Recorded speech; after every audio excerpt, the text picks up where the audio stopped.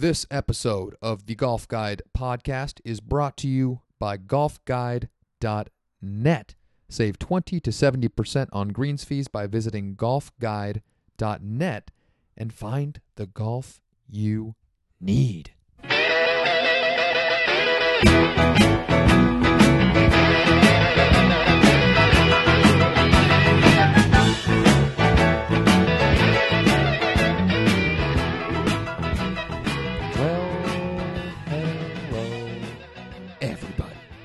Welcome back.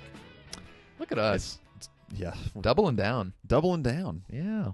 Well, welcome to another lovely, authentic episode of the Golf Guide podcast. This is going to be like a fun one. I just got a bunch of questions that I'm going to ask you, and we're going to hopefully give some moderately entertaining answers. If you think that we have a problem talking about one thing for way too long, this is the podcast for you, because it's not going to happen. Yeah. We're going to be going lightning round. Rapid fire. Oh, man. Well, the thing that inspired me to do this little episode here is a article on golfguide.net that our friend Rick Vasic wrote about a week ago, titled, "There's no question this game raises a lot of questions." Okay. It's pretty very good. clever. Essentially, the whole article is just a bunch of questions about golf that I thought were really fascinating, that I thought would be entertaining to kind of throw around, answer, and then hopefully, if any of you schmucks who fucking listen to this podcast have a soul, you'll reach out to Golf Guide either on Facebook or on Twitter at GolfGuideNet and give us your answers as well. You know, I think everybody's answers will be a little different. Some of them will be kind of the same. But I think regardless, we'll have a pretty fun time talking them over and doing them in the process. Well, you know, I kind of have a hard time sharing my opinion on things, but I guess I'll try. Well, the reason that he did all this, he said that Golf Digest recently published a list of the top U.S. Open venues, seeing how the U.S. Open is happening at Oakmont. And so my question to you is, off the top of your head, What's my favorite venue? Yeah, well, just U.S. Open venue. If you could think back to like the last 10 years, of all the places the U.S. Open's been hosted, which venue was your favorite? If you want, I can give you a list of the last 10. I think I know it. It was Marion. Yeah, I think it was Marion for me too. Marion was really cool. I think it'd probably be Marion for me too. Golf Digest says it's Pebble Beach. Yeah, you can't go wrong with Pebble Beach. It's just, I think I suffer from just a little bit overexposure. I think it's almost a bad thing to live so close to Pebble Beach, only because the overexposure, you almost kind of just want something very different. And I was at that U.S. Open. It was great. I was there great. too. Yeah, it was great. But yeah, we Graham McDowell ones, that wasn't that great. But we see Pebble Beach every year, and many of us have played it. Getting to see it at Marion was really special because it just doesn't go there. I love the fucking baskets, man. The baskets do it for me. You're into baskets. I'm a basket fetishist. I'm a basket case. Oh, well don't done. you like that? Well done. So clever. But yeah, more golf courses need to do the wicker. I know. Oddly enough, like Olympic Club's not one of my favorite U.S. Open venues, despite it's the one that I get to go to. Went to that one too, of course, like we all did, and you know what? I like it a lot, but I'm not sure it would be. It's definitely not my favorite over Marion, and probably several of the Long Island courses I would take over. Yeah, it's not my favorite. Yeah, I think I'd probably go Marion 1, maybe Oakmont 2. Were they at Shinnecock in the last 10 years, or was that like 12 years ago? I think it was 2004 when Retief Goosen won it in 2004. And that's the last time they went? Yes. It should be going back relatively soon. I actually thought Torrey was a great U.S. Open course. But mainly, that might be because more so of the U.S. Open that actually took place there. I think that is. More so than the actual venue itself. Yeah, I think that's a really good golf course, just as a general matter. Sure. But I don't think it's a particularly great U.S. Open golf course. It's just too long. One thing that I like and boring is relatively. I like Bethpage Black. I like Bethpage Black too. And even though I'm on the record for saying that I like the old timey courses that are just steeped in tradition and bad political views and things like that, I do like.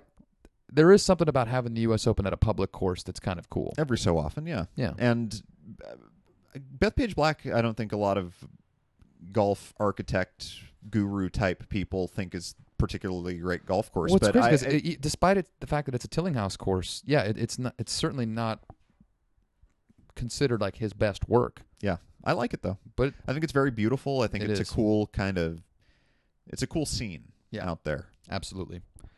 So it sounds like we both take exception to Pebble being the number one open venue, but Yeah. you certainly can't go wrong. That's going to be the answer that appeases the most people, Right. especially the people that live in the bitter, shitty Midwest, Oof. where it's just cold and crappy all the time. And then you see That is, beautiful, that is an oversimplification of the Midwest. beautiful green grass growing atop cliffside, Now is, coastal California, yes, Jesus. Pebble Beach. Pebble. Name the other ones real quick. Just rattle them off. Go through starting from 2016 going backwards. Oakmont, Chambers Bay, Pinehurst, I know what my least favorite is. Marion, Olympic, Congressional, Yeah, Congressional's okay. Pebble, Bethpage, Torrey, Oakmont again, Winged-Foot, Pinehurst, Shinnecock, Olympia Fields. That's where Furyk won. Yeah, Mhm. that's why they're never going back. Right. Bethpage, Southern Hills. Southern Hills, yeah, that was okay. Southern Hills is all right. I mean, it's okay. I mean, who the fuck wants to go to Oklahoma to play the National Golf Championship, though? Yikes. Or to do anything. Yeah. No And that- offense, Oklahoma. And to be fair, for the last while, those have kind of just those are the ones. I mean, if you have to get a different one, you'd have to go all the way back to '96. When was the last time they played it at Oakland Hills? But I think it's going back there relatively soon. Baltusrol, before it basically got labeled purely as a PGA Championship course, hosted Right. the U.S. Open in '93 when Lee Janzen won. It's interesting, though. The U.S. Open is switching it up in the upcoming years Yeah, to some places it hasn't been in a long time, like L.A. North. which is going to be awesome. That'll be great. Which is going to be so awesome. Yeah, It's going to be cool to see various celebrities right in the front row of things. Celebrities are really what make the world go round. Am I right? Someone who's spent years of their life in Los Angeles may think that way. Yeah, sure, Yeah, right. sure. I'm, Whatever you want, man. I ran into many celebrities in L.A., not the least of which was Danny DeVito. Oh man! All right, Michael Cera. Oh, George Michael. Well, I would have run into him a few years ago, but he stopped going to the places I would have run into him. Just kidding, everyone. All right, here's a good question for you. Now, I think you've answered this before. I'm not trying to bring up a sour talking point here, but have you had a hole-in-one? I have not. Okay. Not a real one. So Rick, who's the author of this article, has also not had a hole-in-one, despite playing golf for about 4 decades longer than we have. So long as our friend John Morris doesn't have a hole-in-one, it's all fine. Then everything's fine. So the question that he has is, how are you supposed to handle a hole-in-one today? In terms of drinks? Yeah, and here's the little blurb that he gives here.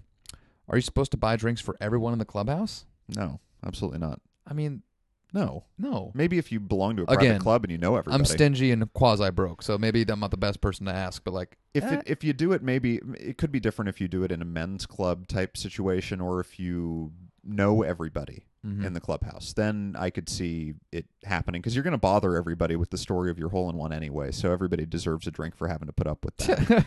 but I think, regular public course or a place that you don't have a membership, it's just the guys in your group. Well, I like the private clubs that offer hole-in-one insurance. Yeah. I mean, so evidently they must think you have to buy for everybody. Yeah, like even in like the nice high-end clubs, hole-in-one insurance is like $5 a month. Yeah, because you're not going to get one. Yeah, I mean it's a racket, waste of but money. But in the off chance that it does, but the only way you're going to be using that hole-in-one insurance is if you're like a 19 handicap woman who plays golf 9 times a year and happens to get like 2 aces every calendar year. That's just the kind. Those are the people that are getting hole-in-ones. Those ladies with double-digit handicaps get a ton of holes in one. Fuck yeah, they do. They get a million of them. They kind of get bored even. There's hole-in-ones that they've had that they don't remember because Right. they just don't have enough space upstairs to recall all of them. Unbelievable. And I'll follow. And since you are one of them lawyering types, you can actually answer this one for me Maybe. as well. We'll see. Do you buy drinks for everyone in the clubhouse? But with so many cities getting tougher on drunk drivers, if you bought extra drinks for everybody and someone got cracked for drunk driving, can you be blamed? Probably not. Okay. You're not making them drink. So I had a hole-in-one, drink that fucking scotch. if you know that a person is drunk and you know that they're going to drive, then it's possible. But there's pretty strict. I mean, a lot of states have liabilities that are, laws that are specific to taverns and innkeepers that limit liability. It's different in every state. But officer, Bobby got California- a hole in one on the 13th. Oh, what is I supposed to do? California, I think, is a little bit less favorable to, innkeepers, as they say. Sure. But What a great word, by the way. yeah. I worked in hotels for years. Nobody ever called me an innkeeper. But yeah, usually liability is a lot easier to get for a business establishment. If you give drinks to somebody who's a friend of yours at your house and stuff, it's a lot harder to get you for Okay. because the law doesn't want to hold you to as high a standard. But I'm not sure exactly what the law is in that area. Okay. Yeah. Would you worry about it if you had the money to be buying everybody drinks? Would you, if somebody's getting real fucking toasted, would you keep buying the drinks like, yo, bro? I don't know. It's hard to say. All right. Well, it's I never mean- it's never going to happen for either of us anyway, so I guess it doesn't even really matter. But with that in mind, this is where I'm continuing. Let's say you thought you could be liable. Should you at least be buying iced teas and diet sodas for everybody, or is that just kind of... Yeah, whatever people want to drink. It's only fair. They get a hole in one and they order an iced tea or a diet soda? It saves you money. Yeah, but I mean, what a pussy. Hey, well, some people might be in recovery. What if they're diabetic and they want to see you because you bought them a sugary beverage? Well, and I'm not making them drink. Personally, up I'd to buy you. everybody water. That'd be nice. Nice, cold, refreshing, iced water. All they say is a drink. That most definitely is a drink. Well done. Yes. All right. Now we're going to switch into a... the next question is one that our good friend, who we actually don't happen to be friends with at all, Larry David, brought up. I'm friends with him. What's the over-under on Jordan Spieth going bald? Age-wise? How old is he now? 22? Mm-hmm. Well, I mean, he'll always have some hair, On top. On the top of his head. like completely. Like, I'm talking, like, not a bald spot in the back. Just like it goes all the way. Like, at Yeah. what point does he Probably essentially... 29. Okay. So you're saying that he doesn't make it to 30. No. That's kind of what Rick was bringing Even up in the column. Tiger- Like, what's the Tiger- over-under? Will he reach 30 first? There's a great picture actually on the article. I encourage all Of of his you to hairline? go of the two of Tiger and Jordan together just balding and looking yeah, awful. you know what? I didn't even notice that about that picture, but they're both remarkably bald. Not a lot of hair going on there. No, Oh. that's a shame. Those poor guys. Especially Jordan, man. Like 22. It's a little early. That's a rough age to already be like seeing it all go. I think it would be really funny and great if they just got a fucking piece. I think Nobody does that anymore. Like baldness is not quite as taboo. discriminated against Sure. as it was in the past, but I think it'd be really funny if Jordan Spieth just got this luscious wig, like a old timey broadcaster wig.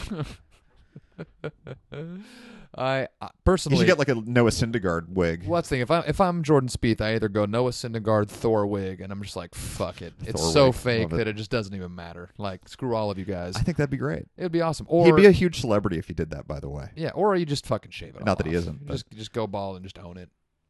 Like, I just, think just shave you- everything. I think you cling to what you have. Clinging is key. Although Jordan seems like the kind of guy that would not look good with a completely bald head. a lot of bald guys they salvage it with some facial hair, and Jordan Spieth's not going to be able to do that either. So at least Tiger can sort of grow a goatee, soul patch thing that he does sometimes. Sure. It doesn't look good, but it exists. Mm. So I think Spieth's going to have to cling to what he has there, because nobody wants to have that. I mean, some people do. I'm not saying this doesn't look good, but it's kind of tough to pull off the very, very smooth look. Mm. So Ah, I get especially when you look so young. that. We're I not mean, balding, so I guess we don't have to think about it yet. But Yeah, I don't think it's. nor will we bald. I don't think it's going to be a problem for me. It could happen. Yeah. I'm Oh. waiting to get the sweet gray hair like you've got. Yeah. I actually am waiting for that. I think it'll help me get jobs. Yeah. The silver fox. You ever see those Yours truly. commercials? You ever see those commercials for the Touch of Gray, Oh, yeah. where there's like two job applicants and one of them has completely gray hair and he looks too old for the job, and Oh, then yeah. one of them has no gray hair and he looks too young for the job, and then there's the guy Well, with as the touch of gray. as Clyde the Glad says, no play for Mr. Gray. Right, yeah, that's right. And so the touch of gray is what works best for your job prospects. Sure. I feel My very. brother has it, so I think I I'll be feel getting very it soon. trustworthy in that you can see my youthful face, but you see the years of experience. It's a perfect- lined in my hair. It's a great look. Thank you, man. It's the Anderson Cooper thing Thank you. going. Word. Yeah. Right on. No. Right the fuck on. Well, this next question may not pertain to either of us because I have not been to a Top Golf facility. Have you? Top Golf, no, but I want to. Rick says that he finally played Top Golf. It was great, albeit expensive. Right, it's a little pricey. But he has one question, and this is one that any of you listeners, again, please reach out to us on social media because I would genuinely like to hear some people's answers to this. And that is, he says, could they have made it a little longer? Because apparently you only hit like 7 and 9 irons. Oh, that sucks. Like there's no drivers or long irons. The facility isn't long. Designed I think it should to be at least 200-yard shots that you hit. Yeah, and maybe who knows? Maybe Rick's one of those fucking savage old guys that's hitting 7 irons 210 yards. It's more fun to show off for like Top Golf. You can go with a bunch of people who play golf, but odds are you're going to be going like with a date or with your family. You know, it's one of these things to bring in sort of non-golf people. And if you're the golfer in the group, what you're hoping for is a chance to show off in front of everybody. Of course. I mean, let's be honest. Of course. So it's a lot harder to seem like a stud if you're not hitting driver. Sure. Well, on that same kind of line, I'll jump into another question here. I understand it's about money. The bridge seems very, very nice. So, Ben Hogan had that famous line about Jack Nicklaus where he says, he played a game with which I am not familiar, referring to how far Jack Nicklaus would hit the golf ball. When you are watching golf and you hear the fucking announcer saying 220 yards, he's hitting a 7 iron. Yeah. What's your reaction? I don't like it. Makes me feel like a pussy, you know. Dude, like, especially with a guy like Justin Thomas, for instance. Justin Thomas is smaller than me. I'm a small guy, like in terms of the like guy swings like 121 miles an hour. Dude, he's 147 pounds. Yeah. And Charles Howell III bombs it. He's the smallest guy in the world. So what I mean, he's not, but he's thin. There's got to be some trick, something that we could theoretically do to hit the ball that far. I know. That's what's frustrating about it. So why can't we? I don't know. Those guys are in great shape. I'm certainly not in great shape at all. Fuck it. We could do it. We have more girth. I don't think that if we put a real dedicated effort into it, we would have any trouble getting up to sort of the 112 to 115 swing speed. But it would take a while, and it would take kind of a program. There's this random guy on the internet who went on this Homer-esque odyssey of getting a faster swing speed, and he had monitors and little knickknacks to do it, and it did work. I don't know if he lowered his handicap or anything, but part of the reason they hit it so far is that they just hit the fucking sweet spot every time. Well, that's annoying. Yeah, right? Because most of the reason that people like us can't hit it as far as those guys isn't necessarily that we swing so much slower than they do. I mean, we do, but it's not a huge difference. It would be at that level, but you know, I probably swing my driver about 105, which is okay. It's probably faster than I swing mine. And the reason I don't hit it as far as those guys is not necessarily my slower swing speed. It's that I just mishit the ball. And seems perfectly logical. Right. Well, hitting the sweet spot's not very big. No. Despite all these fucking club companies talking about how the biggest sweet spot ever. Impossible to miss the sweet spot on the new J4757 True Temper, blah, blah, blah. Dude, fuck that. That shit's hard. Right, it is. And even within the sweet spot, there's the real sweet spot, and then there's the parts that are just not going to hurt you too badly. Mm-hmm. And you got to hit the good part. We've all seen the wear pattern on clubs that professionals have. Sure. It's ungodly. Well, even good amateurs, they just hit the sweet spot every time. They never miss hit a shot. Is there badly any way to reverse the trend to get guys not hitting the ball as far? Yeah, they need to change the golf ball. Would you like to see that? Yeah, maybe a little. Yeah, maybe just a skosh. Because I think it's a little insane that guys are hitting it in the 350 range. Like, it's a little excessive. But the PGA Tour put out this widely discredited study about a week ago where they said that driving distances haven't gotten longer. Yeah, fucking idiots. in the past 10 years or something. Fuck are they watching? And it can't be true. It just can't. It's like somehow it's like the tobacco industry in their studies. Like somehow somebody was paid to monkey around with the numbers on this one. I can't say that it's not accurate, but it just can't be. It can't be accurate. It just is. Anybody that watches and plays golf Yeah. knows that it can't be accurate. And I know most of the big distance gains happened maybe a little bit before 10 years ago, but it seems like at the top levels of professional golf, it keeps in the last happening. 20 years, have Yeah, distances gone up? Like, yes, they have. Big time. I don't know. Yeah, It doesn't need to go all the way back to where the longest guy on the PGA Tour is hitting at 275, but I think that we need to put a little. I don't know what to do about it besides the golf ball. I think that's most of the when you talk to Jack Nicklaus, that's what he blames it on. Is that the golf ball. The ball is just so superior to what it used to be technologically. Yeah, I agree with you in that. I think for me, what's tough about it is that it's forcing a lot of great golf courses to change, where they're perfectly good before, but because the technology is now basically surpassed the utility of that golf course, it's having to change when it really is just, for 99.9% of the people that play it, it's just perfect. And it adds difficulty to the game because you have guys who are amateurs and high handicappers who are in good enough shape that where they hit the ball, if they hit the ball well, it's going to be a long drive. Sure. We've all played with guys who definitely hit it in the 300 range who are not particularly who simultaneously kind of suck. Yeah, sometimes. And what happens then is that we have them miss-hitting shots that go a mile, and it just adds time to rounds of golf. Sure. The longer a course is, the longer it takes to play, and the farther you hit a shot, the farther offline you hit it, and the harder it is to find it, and the longer it takes to get there, and the harder it is to recover. So it is part of the problem that the golf industry has of rounds that take too long and just kind of the unpleasant nature sometimes of having to go find your fucking ball and where did it go and where's our other players recovering and having to take penalty drops and lost balls. And it's a part of the reason why a lot of people don't play by the book when they have a lost ball or out of bounds. Yeah, like, because it takes so fucking long. And you hit it so far that you kind of just, put it on faith that you're going to find your ball and then you don't. And so there's a lot of effects that happen at a more sort of lowly level in the amateur ranks of distance. Yeah. It's troubling A little bit. but also I'm not going to lose any sleep over it. No. All right. This one I'm actually going to go a little bit local on you. Something with which you have loads of familiarity with. And I am referring to a lovely golf course by the name of Bennett Valley here in lovely Santa Rosa, California. I love that place. So the 17th green at Bennett Valley is a little peculiar.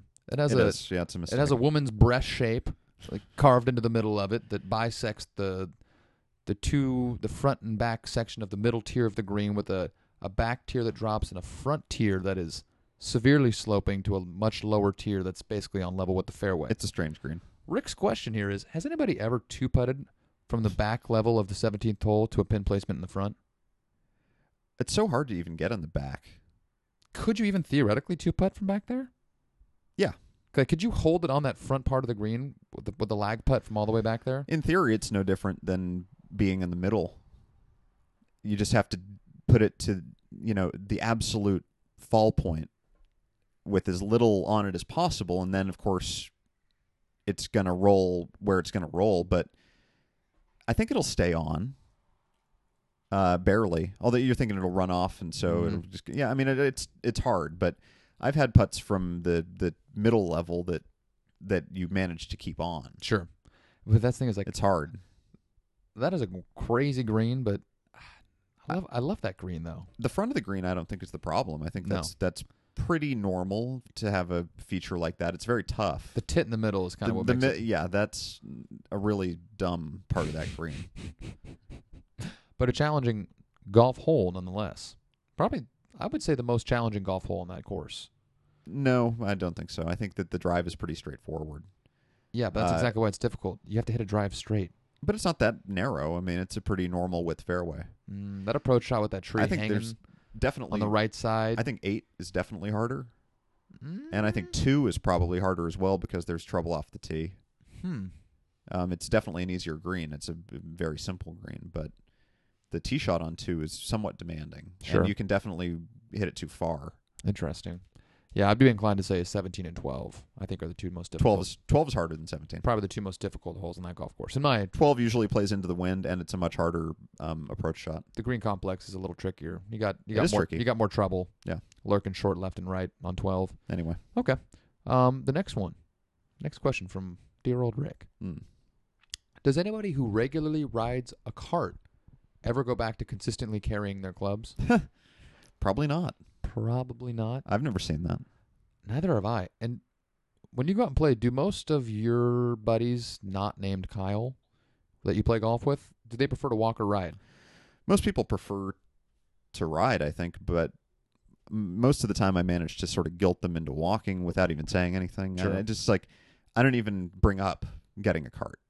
Yeah. I just neither don't. do I. I'm walking. But more casual players definitely prefer a cart. See, It is fun to drive the cart. I'm a little more direct because I was on a golf trip down to Fresno with two of my good buddies from Chico maybe a month ago, and we got to play 8 a.m. round. And first of all, I just prefer walking in general, but also walking saves you roughly $20 every single time you go out and play golf. Yeah, I can't afford to cart it every time. But I mean, please. even that not being the case, like I just prefer to walk. I hate getting to a ball and not having all of my clubs right there. Right. And and people are like, oh, but then you could, you just drive the golf cart on the course. It was like, well, one, it sucks for the golf course. Two, you still can't do that around the greens. Yeah. No, it's true. And I was out there playing with those guys, and we paid. We went out, and they're like, where's your car? I was like, I'm walking. They're like, walking? What? Why? I'm like, because I'm not a bitch. I do think maybe I would get lured to being a cart person by just time demands if I really needed to get a quick round in. Sure. But other than that, I feel like I can walk and still play 18 in 3 hours, though. As long as I'm not waiting on anybody, I'm playing like just but me it or one has other to be. But it has to be that a cart is faster. I guess. If you're playing by yourself. Yeah, and you can drive on all the fairways and drive up right next to the green. But Right. yeah, theoretically, you should be able to play a lot faster with a cart. Yeah. The only excuse I could think of for playing with a cart is if you're trying to get real fucked up. And then you can drive your cart. Yeah, and you can drink and drive with suffering minimal penalties. It is a thing that and you can carry a lot more beer in a cart than you can on your shoulders. That's the thing. Yeah, you can't carry excessive heavy beer loads in your golf bag. Loads of beer. Many loads. So yes, there is that. I'm always carrying around loads. Oh my god. Just not a beer. Well, this thing really went off the rails real quickly. That can't be good. Let's see here. All right. Rick's next question here. Why is it that when you swing easy to try to keep the ball below the hole, you invariably flush it and airmail everything? You shouldn't be swinging easy to keep it below the hole. What kind of... Well, a nice easy 75% swing to keep the ball below the hole. You kind of want to go on the low side, so, Well, it goes back to what I said about swing speed. The reason we don't hit it as far as the pros is partly because of swinging slower, but it's also that we just mishit the ball so often. So when you hit it well, it goes way farther, and you're not used to hitting it well because you suck. Yeah. So that's what happens. Maybe you should be swinging easier all the time. Yeah, that is what happens, isn't it? Yes. Shit. That's what happens. That's why. Shit. It's because you're inconsistent. You're not that good. And I've been there and am there. Yes. Been and have been. Then conversely, and why is it that every time you try to put a little bit of extra juice on like a 9-iron, it just invariably ends up like 15 yards short? I don't know why that happens. The same principle. You're probably overswinging and just missing the sweet spot by even that much more. See, I do suffer badly from hitting it shorter when I'm trying to hit it longer. And it's not even that I mishit it so much. It's just that I think I must put a ton of backspin and just have like a terrible trajectory or I don't know. God only knows. They balloon. I don't have that penetrating ball flight that you need. I can't recall if I brought this up to you on a round of golf that we played or maybe on a podcast. And if I have, it sounds very familiar. Just go ahead and stop me. Stop. From a lesson that I had a couple of months ago, my instructor brought up a good point, and I kind of thought to myself, like, why don't I always think that? And that is, he told me that you should just always assume that you're going to be hitting the ball and making contact that's about 80% of perfect. Mm-hmm. That when you flush an 8-iron, it goes 160 yards. If you're 160 yards away, you shouldn't be hitting an 8-iron. You shouldn't just be assuming you're going to be hitting an 8-iron perfect all the time. Always play everything to about 80%. Thoughts? Well, It's tough to do because you want to be like, oh no, I hit a fucking 9-iron or something. But what I would say is since I've done that, I've hit a lot more greens. I will say that. Right. That goes back to the whole every shot counts way of, which is a book about golf course management. Which I've actually referenced and asked people about several times since we had that chat out at Etna Springs. Yeah, let's find a copy of that. We should. But that'd actually be a fun podcast to go through it and find some of the highlights and discuss them. Right. All right, for a later podcast. Go ahead. You should. The way I would put it is that you should know where your shots go. You should have like a scatter plot in your mind of where your shots land, and then you should pick a club that optimizes the outcomes. Mm-hmm. You overlay that scatter plot on the hole that you're playing, and you figure out where the bad trouble is and where the best place to end up is. And, if you're in competition or something, you figure out whether you're trying to be conservative or aggressive, and then you just choose the club that makes the most sense or the shot that makes the most sense. So Sure. A simpler way of putting it is to say, just figure you'll do 80% of your best shot, but it depends on how good you are. Could depend on the club. Maybe you're better with your 7-iron than you are with your 3-iron. So I would just say no. Is anybody better with their 3-iron than their 7-iron? Jason Day, maybe, but the fuck. Yeah, I shouldn't have said maybe, but you just have a good self-awareness of the actual results of your shots. Sure. The good and the bad. I mean, you shouldn't forget that you can hit a flush shot perfectly and that it's going to go the distance it goes. You're going to have to be prepared for that to happen. So don't act like it won't, but also don't act like the shitty ones won't happen either. And, right. and it takes some pressure off to know that you've made the right decision based on everything. Is there any one distance that you feel most comfortable from? Yeah, I do. I actually feel more comfortable from about 150 than I do from closer and from farther away. Sure. So 150 is right around that sweet spot. I like the 7-iron a lot. So when it's most people's favorite club. When you see 153-yard par 3 on the scorecard, yeah, I love that. I don't know why. You're a happy man. In theory, backed up by evidence and stuff, you should feel better the shorter your shot is. Well, that's the one part that you were bringing up is that it seems a little odd to me because most of us have that sweet spot. I think it mostly is like a folk theory. Yeah, like me, I love taking my gap and my pitching wedge out and hitting 125-yard shots in the hole. It's great. But you were telling me that, from all the research and from history, this book, that essentially, read, even if you feel really comfortable from a certain distance, the closer you are to the hole, the better your chances are going to be, regardless of how you feel. Absolutely. I mean, do you buy into that? Completely. To a degree, it.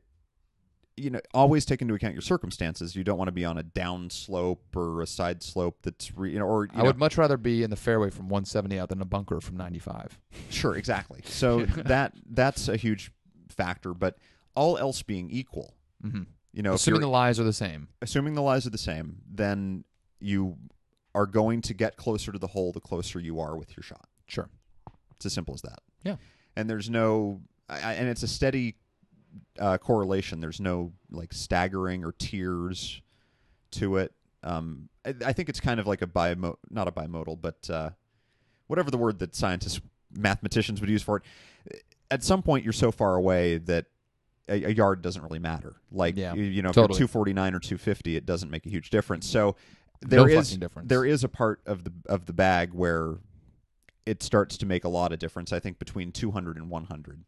Is where you see the most swift improvement by being closer. Got it. But you still see it under 100 yards, sure, all the way up to maybe the 10-yard, distance. Or, I mean, consider putting.